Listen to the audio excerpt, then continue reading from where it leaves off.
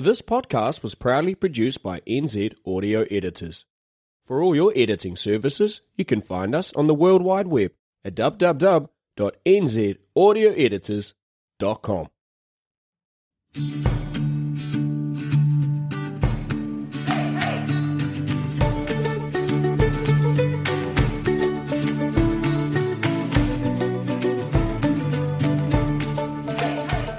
Ryan J. Melson and Greg Moll from One Plan for Retirement would like to welcome you to the NZ Guide to Financial Freedom. In this podcast, we'll break down the psychological tools and financial framework you need to live the life you want to ensure you don't run out of money before you run out of life. All right, hello. How's it going? Good. Oh, not good, mate. So if this turns to a mess, it's not your fault. You came to a rescue. To give context to the audience, the battery died of the camera. Then I tried my camera and the aux cable didn't read it. So Brent came to the rescue. And now we're using his camera. iPhone to the rescue. Yeah, plug. All right. Well, we don't have any product providers, but all right, iPhone gets a shout out. Yeah. So I'll be curious, apart from being cool, calm, collected in the face of uncertainty, what's your background? What got you into the insolvency, the shareholder agreements, that sort of thing? Yeah. Man, I just went to university, had no idea really what I wanted to do. So I just did a big generic set of papers. So I just covered everything. And when I graduated, it was the tail end of the GFC. So beggars can't be choosers. And I sent my CV out to like 250 firms, even if they weren't advertising. It was like, here's my CV. Yeah. And then I got a gig. It was a temporary gig, and then the very next person that hired me was an insolvency practitioner. So just fell into it. I thought, hey, I'll just do this for 1 year, and then I'm getting out of here. I just needed some experience, and turned out I actually really liked it. So, what do you like about it? Because that's an unusual thing to say, I think, personally. Yeah, I get to channel this. I'm not sure I can say the word, but safe space. It's a safe space. Inner person that I get to bring out every day, and so no, I just really enjoy the area. Look, to be serious, one of the things I really enjoy about insolvency is the people that I meet. So when I meet them, they're typically really broken, they're really stressed, and sometimes suicidal. So I just had that one last week, and people feel a lot of pressure when they're under financial pressure. And, once they come in, we work through those problems, we work through a solution. They're like a completely different person just a couple of months later. And it's like this big weight gets lifted off their shoulder. And so, I really enjoy helping people through that really stressful time. A lawyer that's not motivated by money. Oh, don't get me wrong, I like money. I do like money, but there's other things as well, yeah. No, it's fair. I mean, we don't have the level of stress. You mean like a business owner is effectively their child. They built it, sweat and tears, and now suddenly it's at the worst moment they can imagine. Yeah. We have the challenge with people worried about how they're going to fund their retirement, and then stressed, tense, not sure, and then they go home like skipping. There was this one lady that skipped home, which was quite cool. Yeah. It wasn't me. It was 20 years ago when Greg met her. But yeah, it's warm and fuzzies. Yeah. But what do you see trends in the difference between businesses that end up in that position and ones that don't? Yeah. There's definitely some trends. And, the big one I see is, the business owner themselves often doesn't have the skill sets required to run their business. They did when it was just them. But I mean, because like if you think about it, kind of classic example I see is in the construction industry. So you see the guy sees the boss earning the big money, has the ute, and he's like, hey, I can do this. So he goes out, he gets a ute, and he starts working. He has no idea how to price the job, and he has no idea how to manage the day-to-day and the clients because he's just been on the tools. So there's a real steep learning curve when it comes to people who just launch into business like that. And then, you price a job wrong, and you go backwards on your first job and you go backwards on your second job. It gets pretty tough. And it doesn't even take into account the unexpected things. What if the contractor that you sub to fails and you don't get paid and you priced it right? There's all that comes in as well. Well, it's massive. It's a challenge. So the guy that does our audio normally is at a dentist appointment. So if the audio doesn't sound as crispy, He's just stepped out for that. But he had that challenge, like I think price is, because he had a construction company initially, and price, it's kind of a reflection of self-worth in a sense. So on one hand, you get the market indicators to give you a gauge on what you're worth. But cost is really only a problem in the absence of value, and it's how you instill that in the prospect's mind. Yeah. But having that self-worth to be like, hey, I'm actually worth that. Because I have that in this industry. I'm fortunate to work with someone that's older and experienced, so I just price it how he prices it. Yeah. But did you have that sort of same challenges in your business when you first started? You're like, okay, I'm going out on my own. What was your sort of mistakes that would give advice to old you? Hey, we've got enough time. Yeah, we might, mate. You've got gigs of data on your phone. Yeah. No, look, so yeah, I mean, I'm going to say I didn't value my time as much as I should have at the beginning. And it actually took me talking to a mentor who gave me permission to increase my prices. I had my hourly rate was half what it is now. And I always thought, if I increase it, people are not going to pay that. And then he's like, hey, Brent, what's the value of that problem? And when you work out what the value of the problem is that I solved and what I was charging, it was ridiculous. Yeah. And then I actually doubled my fee. And I was nervous as all hell. Because where I can, I offer fixed fees. So it's not like they're getting surprised. So, I quoted this job, which I would usually quote at $5,000. And I was like, no, it was $10,000. And I gave the price, and then I just shut up. I'm just like, I'm going to listen to what he says, and he's probably going to have a problem. And if we can agree on 8, I'll be happy. And it was like, no problem. $10,000. And I was just like, what the hell? What the hell? As soon as he leaves, like, yes. Yeah, a big high five in the office. But it was, I just wasn't valuing my time as much as I should have. So yeah, that's a big one. And obviously, another one is in the marketing space. So we do a lot of digital marketing, and it took me a long time to get on video, a lot longer than I should have taken. I was really nervous, record the video, delete it. And again, one of my mentors, it was a terrible video. It was 8 minutes long. It was too long. Audio was crap. Video was crap. I sounded like a feeble little child. And he's like, just post it. He's like, got to lose your V plates. Just go. Posted it, and then I got some good feedback by some supportive people around me, and then I just kind of kept going. But I think if I had done that earlier, I could have been further along in the business as well, because obviously our business relies quite heavily on our marketing as well. Oh, it's huge. That's the challenge, or it's a good thing for us, is that so many people think bottom line and short term, and they're going to just live off everything they kill, day to day, every hustle. And they're relying on outdated processes, like TV marketing, direct mail, intermediaries, and they're leaving so much money on the table. Yeah. Because one, you look at, like, let's say you're going to do a newspaper ad.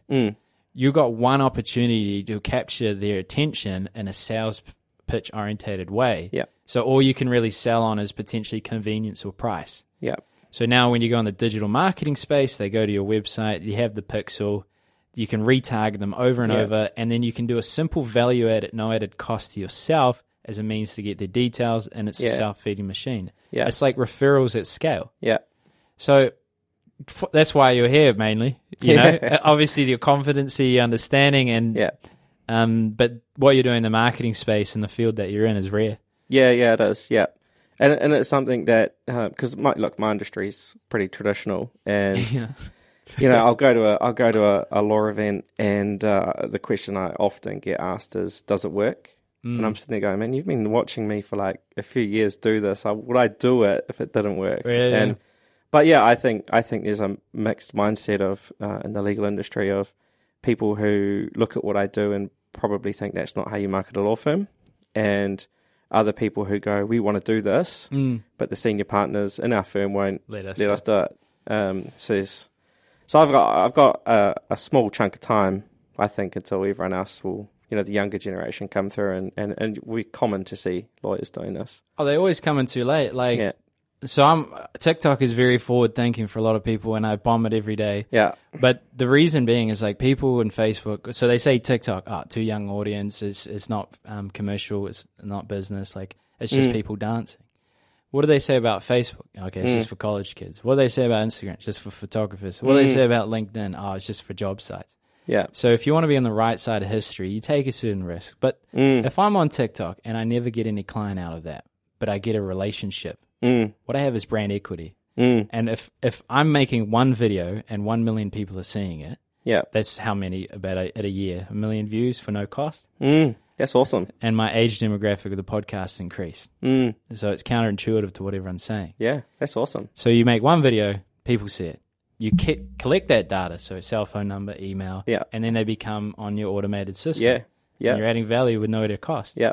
So it's like, I don't get it. Like, why, like, they have a functioning business. They don't have to have new clients all the time. Like our business, no new clients would run for the next 15 to 20 years, just surviving off that subscription service. Yeah.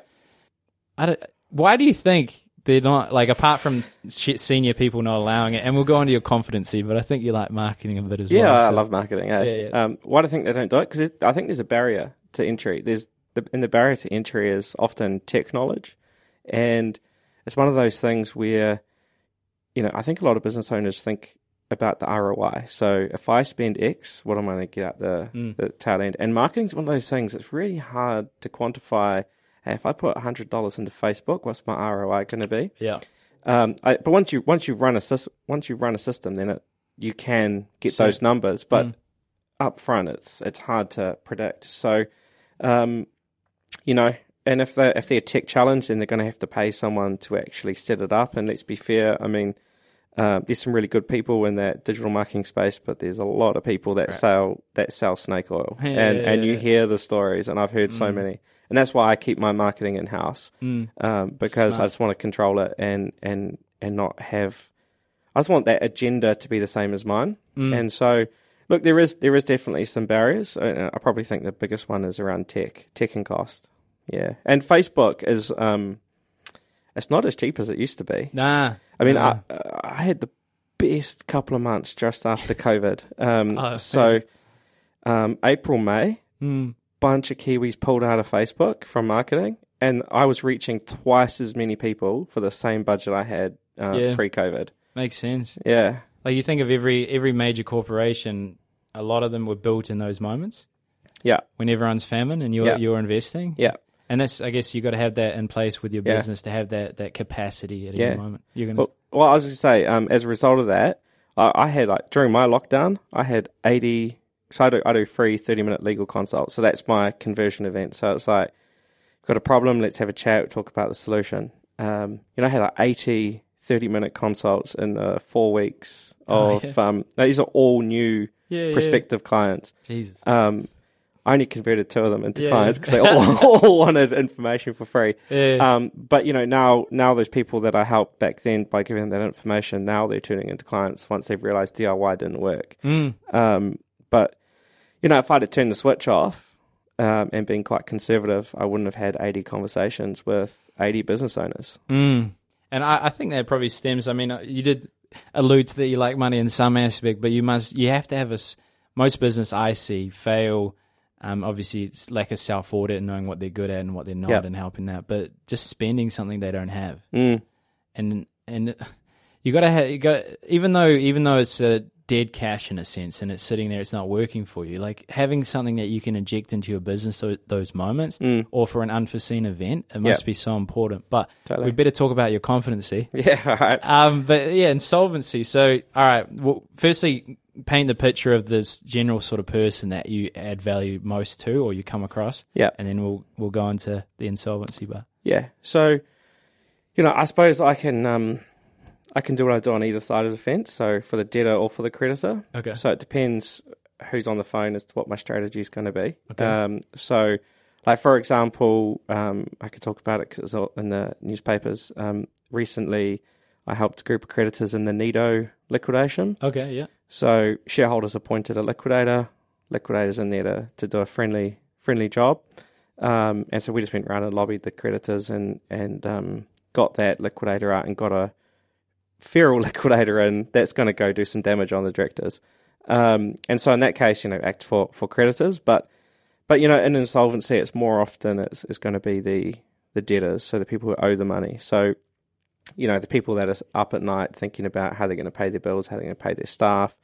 And so obviously if it's a company, there's obviously a lot more options than if it's an individual who's insolvent, because you can restructure away from a company.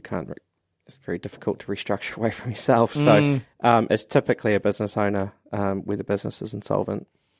Okay. Yeah. So these business owners, they come to you and they're like, all right, I'm stuck. I'm stuffed. People coming for me for money. I'm stressed out. Yeah. What do we do? So just before we jump to that, no, I'll just jump back in terms of why they're there. So, I mean, usually the catalyst for those conversations is, say, the IRD of commenced liquidation proceedings, or they've issued a statutory demand. And that's the thing that I see often in what we do is,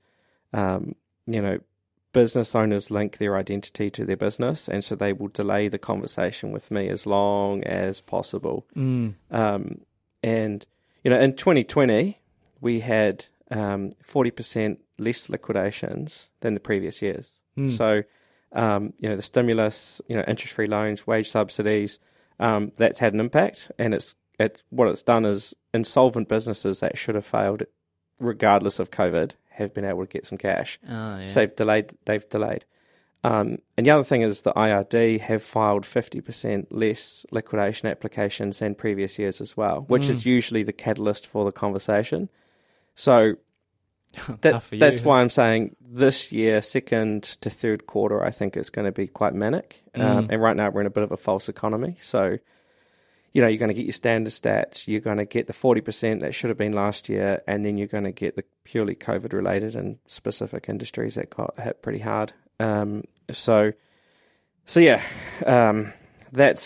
they're there, and it's usually because they have to be. They don't want to be. Yeah.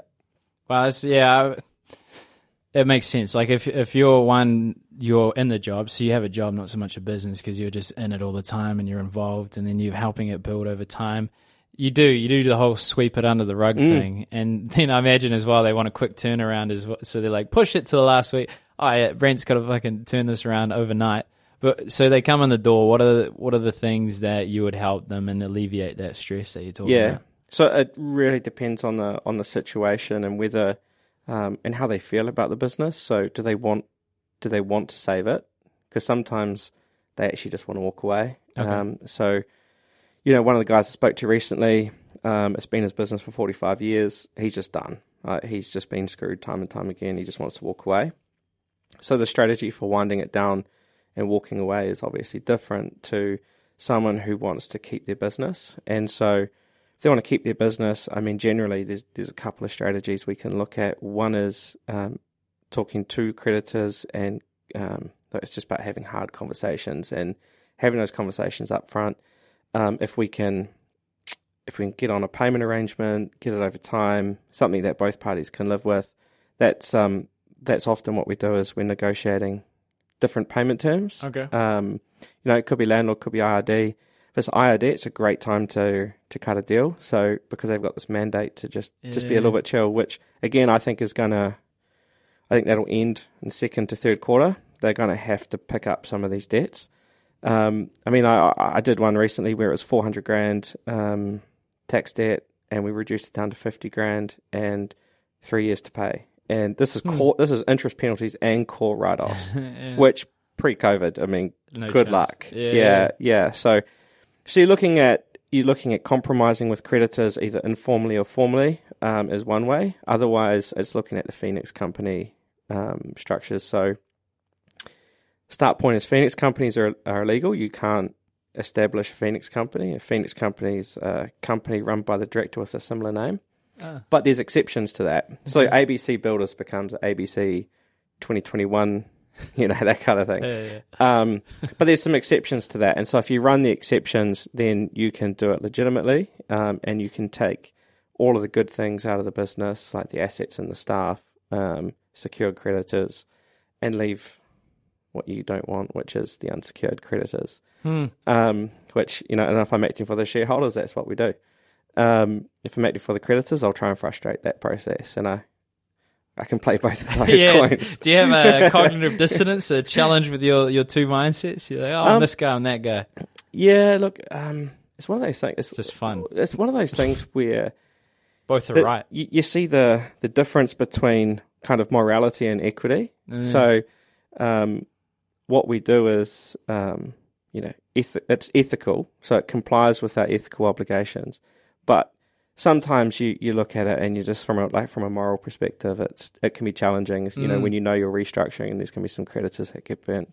I don't mind so much if it's the IRD because I know the money's just going to be wasted anyway at the moment. So IRD, no moral The quiet. IRD don't listen to this, right? Yeah, no. They blocked them out of this. Yeah, good. Jeez. All right. Well, is it so? In fairness, really, people like that are running those zombie companies that are like not profitable to a degree. They've been buffered by this thing. Should actually be calling you right now. Yeah, to negotiate with the IRD. Yeah. There's an opportunity to cut deals that won't be there soon. Yeah. Huh. We got to make sure this podcast comes out before the second or third quarter. We've got a bit of a backlog, unfortunately. All right. Well, what about structuring your affairs in advance? So you're starting your business. You foresee that there could be this creditor issue or debtors, or what can you do and what should you think about doing? Yeah. So, if you're a business owner, you need to be looking at whether you need a trust in place. So having a trust in place to hold your own assets is always quite wise, because if the company fails, you're given PGs. If a liquidator pursues you for reckless trading, the fact that you don't personally own assets will serve you later. And it's one of those things where you have the option to pull your assets out of the trust and pay if you need to, or you can just sit on it and say, no, bankrupt me. So I think if there's any chance that business could fail, and let's be fair, most businesses have a chance of failure, then making sure you have that trust up front. And look, depending on the business, you might have trading entities and holding entities with assets and IP that's leased across to the trading entity. So if the trading entity fails, then you still have control of all the assets and IP and can continue. Shareholder structures and making sure that you have a robust shareholder agreement, because on the other side of the coin of insolvency is, what if the business actually does really well? And then, and this is where I see all the shareholder disputes is, when you're in the trenches and you're building a business, there's not tons of money in the bank yet, you're not generally going to have a dispute with your shareholder. But as soon as there's cash in the bank, like lots of cash, that's typically when people start fighting, and things like, I get more clients, I do more work, I manage more of the team, all these things start to fester. So having a really robust shareholders agreement in place to manage that can just avoid seeing a lawyer like me as well, because you can just implement the terms of the agreement quite effectively. What makes it robust? Have all of the hard conversations at the time you're drafting it, because I think how most people do it, and lawyers don't help, is they'll go to the lawyer, I need a shareholders agreement, and they don't have much money because it's a startup, so they put the lawyer on a pinch, and then they end up getting a shareholders agreement for like $2,000 to $4,000, which will get them a template with their name on it. Effectively, that's what a lot of firms sell at that price point. A good, robust shareholder agreement is going to cost you at least 20, 25 grand. Oh, yeah. And it's really about going through all of the agreement in detail and actually talking to each other and mapping out all of the what-ifs, because, your business will be different to mine and your business partner will be different. I don't have one, but, the dynamics are different. So you need to cater for all of that. And I suppose managing change in the business, because what you were as a startup is not what you're going to hope to be in 5 years. So what if there's a star performer? What if someone is doing more or getting more? I mean, how are we going to deal with that? Because most startups are just equal. We're both going to work. We're both going to work full time, and we're going to get 50-50. Like next minute. Yeah. Someone has a baby and now they're working reduced hours, and so you need to cater for all of those things, so you don't have someone feeling aggrieved down the line. Makes sense. I'd be curious as well, because in our field we deal with relationship property in a lot of sense. We try to act it as a generalist. Greg's done his law degree, but we just try and find areas of concern, then outsource it. Yeah. But we're seeing a lot of pushback on trust and Yeah. their validity and ability to protect in relationship problems. Yep. Do you find that from the debtors and the creditors, they're coming after trust and they get an opportunity, or do you see where trusts aren't quite working, like they're not doing the gifting process, or Yeah, and I they're think, using it like a personal thing? Or yeah. okay. So I don't get involved in the establishment or management of trusts. Okay. So we don't do any of the GP work, but we do get involved in disputes. And a couple of years ago there was the Clayton decision, which was a relationship property dispute between a ex-husband and wife, and that's a really influential decision in how trust can be busted in New Zealand. And we're just waiting on an opportunity for a creditor to take the same approach, because that was a wife to husband dynamic. But the way they interpreted property and the way that they bust that deed can be used by creditors, particularly the official assignee has some really interesting rights. Okay. But they haven't done anything yet, but it's just a matter of time before trust will be vulnerable from creditors. And in Australia, they've applied the same rationale from a creditor's perspective as well. And so, look, trusts are nowhere near as safe as they once were. And it comes down to a few things. One is the powers that are in the trust. So if you set up a trust, but you still have all of the control you would as if it's your own property, then that's very easy to bust. Makes sense. If you establish a trust, but you're not doing all the maintenance, and it's at least annually, and all the gifting that's required, then there's some vulnerabilities in there as well. So there are definitely opportunities for creditors to attack trusts. All right. Well, we heard it here first. Hopefully we find a solution, mate. Jeez. It is sad. Like, we have instances, for example, a couple, one of them was paying off the mortgage with a trust. The first one actually owned it. And then, so obviously the trust became a potential part owner of the house. Yeah. But then she wasn't a beneficiary. So now she's stuck in this house and can't do much with it. And it's a really sad thing. And it's something I don't know enough about. Like, we're the product effectively in our industry, same with your industry. So I want to understand that competency. Even like, let's say a client comes on, there's an insolvency issue. Yeah. I want to have an understanding to at least help, kind of like a tangible life coach. Yeah. How do you upskill in what you do? Do you just subscribe to a newsletter? Do you read case studies every 2 minutes, or how do you stay on it? Yeah. So look, it's an evolving practice area, and, insolvency law has changed so much when I started versus now. And even when the legislation is exactly the same, you end up with, a judge saying one thing and then years later saying another. And, the classic example I had was there was about avoidable transaction, and there were judges that went both ways, and there were completely different interpretations on this legislation. And I had this case, and I was real excited because I had the judge that interpreted it the way that I wanted. Stood up in court, and then his first words out of his mouth were, "Mr. Norling, I've changed my view." And he went the complete opposite as he did in his own previous decision. Oh, God. And so, to keep up to date, you just need to keep reading the cases that are coming out of the High Court, and it's what we do. And so I'm an author of a couple of books, and there's review dates that happen each quarter. And so that forces me to actually review the cases that have come out in the last quarter. Okay. See if there's been any updates, and then if there has, update the chapter. So, and I'm really grateful to be a part of that, because if I wasn't, I'd probably procrastinate it just a little bit longer. It's easy. Yeah. The challenge is, like, I love learning. Yeah. But it's like prioritizing what, where to learn, and then also taking the time to learn. Yeah. I try to have the process of 6 days a week. So on Saturdays is strategic thinking and expanding knowledge. Okay.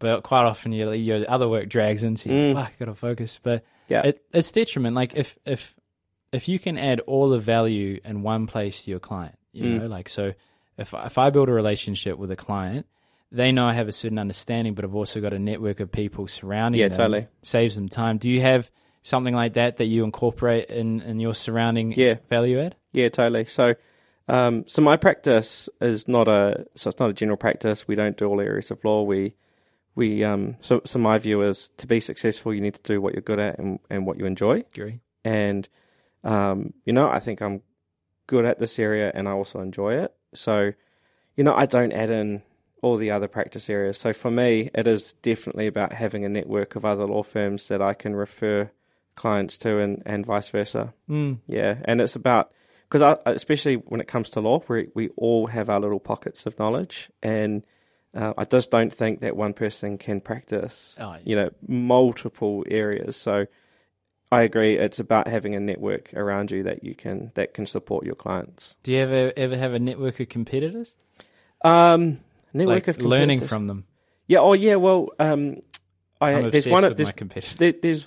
There's a couple that I, one in particular who's right at the end of his career, so almost that retirement age. Were you going to buy his business? No. He's taught me a lot, and it's in my earlier days. It was from being on the other side of him on disputes. So you come across these real senior practitioners, and they're real collegial as well. So they're not like the younger generation is real adversarial. Yeah. So the old guys are like, they'll take you under their wing, and it's quite good. Yeah. Well, one of the most valuable lessons I learned early on in sales. So I did commission selling because people scare me. Yeah. I wanted to get over that. Okay. So I got better at it, and so there was a moment where one of the guys I was training, he's like, "Why do you compete with other people in the office?" And I was like, "Well, I don't know. I just want to win." And he said, "Well, that's counterintuitive. That's actually a scarcity mindset." So the fact that I was actually consciously or unconsciously handicapping the competitors in the office itself, which is a very dangerous culture to create in your organization, because you can make competition on process, but when it's on results, they're incentivized to not help the other person. So it's a different culture. But so now, anytime I come across anyone, even if they're a competitor, I'm happy to add value, and in a way that I feel like they're leeching and they're not respecting my time, I'll say, hey, boundaries.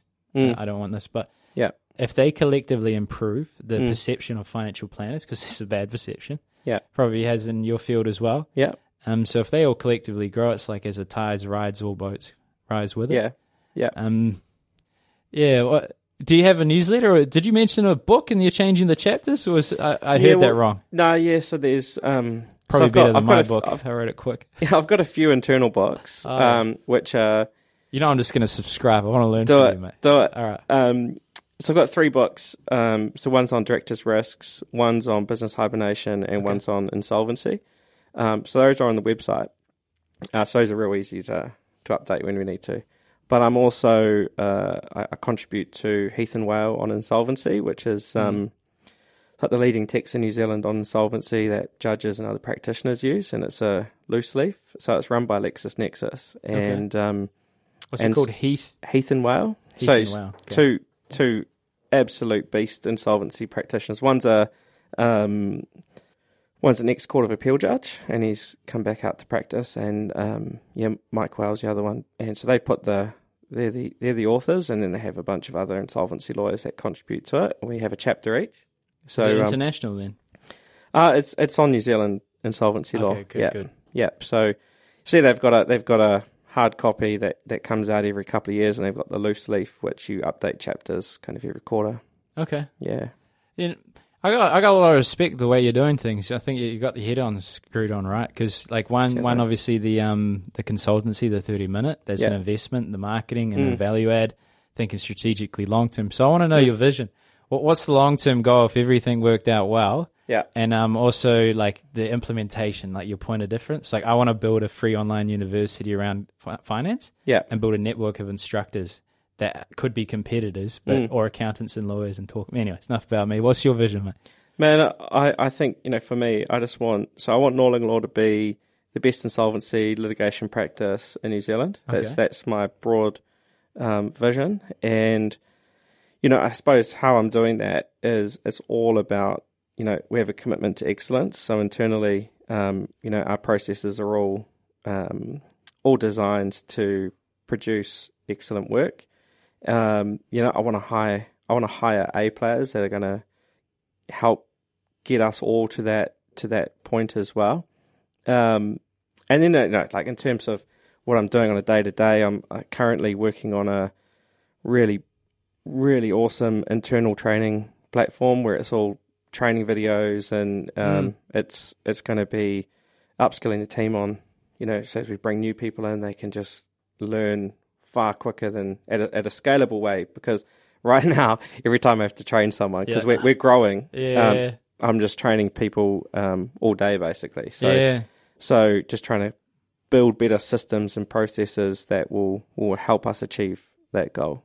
Oh, it's so important. Yeah, the scale. That's my concern now. Like, Greg built his business from relationships, and it's only like 2 appointments a week that are qualified. They know how much money and there's a need. Yeah. But the problem is once you reach scale, so we've got an administrative platform with a fund manager that does all the investing. But if this marketing kicks off like I believe it will, you being able to handle that scale needs to be slick. Because if you don't operationally deliver on the brand promise, then no more brand. Yeah. So I'm glad you're thinking of that. And what would be, as we wrap this up, I think you might want to say something before that, it seemed like. No, okay. Good. What would be something that you would want people to know as you wrap this up? And also, how would they find you? It's not hard once you go on your website. Yeah. What I want people to know. I suppose most of the issues that we deal with come down to a failure to communicate well and a failure to have hard conversations early. So I suppose a key takeaway from anyone who needs my service would be, communicate up front. Don't put your head in the sand, because that's what most people do in a hard situation, and have a hard conversation. How do you find me? Website, knowlinglaw.co.nz, and there's a booking link in there to my calendar if anyone wants to have a chat. Is it Calendly?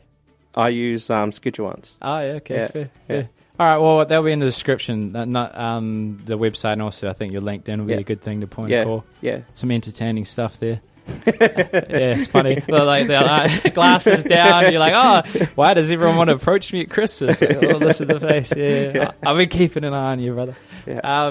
But yeah, also thanks to nzaudioeditors.com, and cheers for coming, mate. Awesome. Thanks for having me.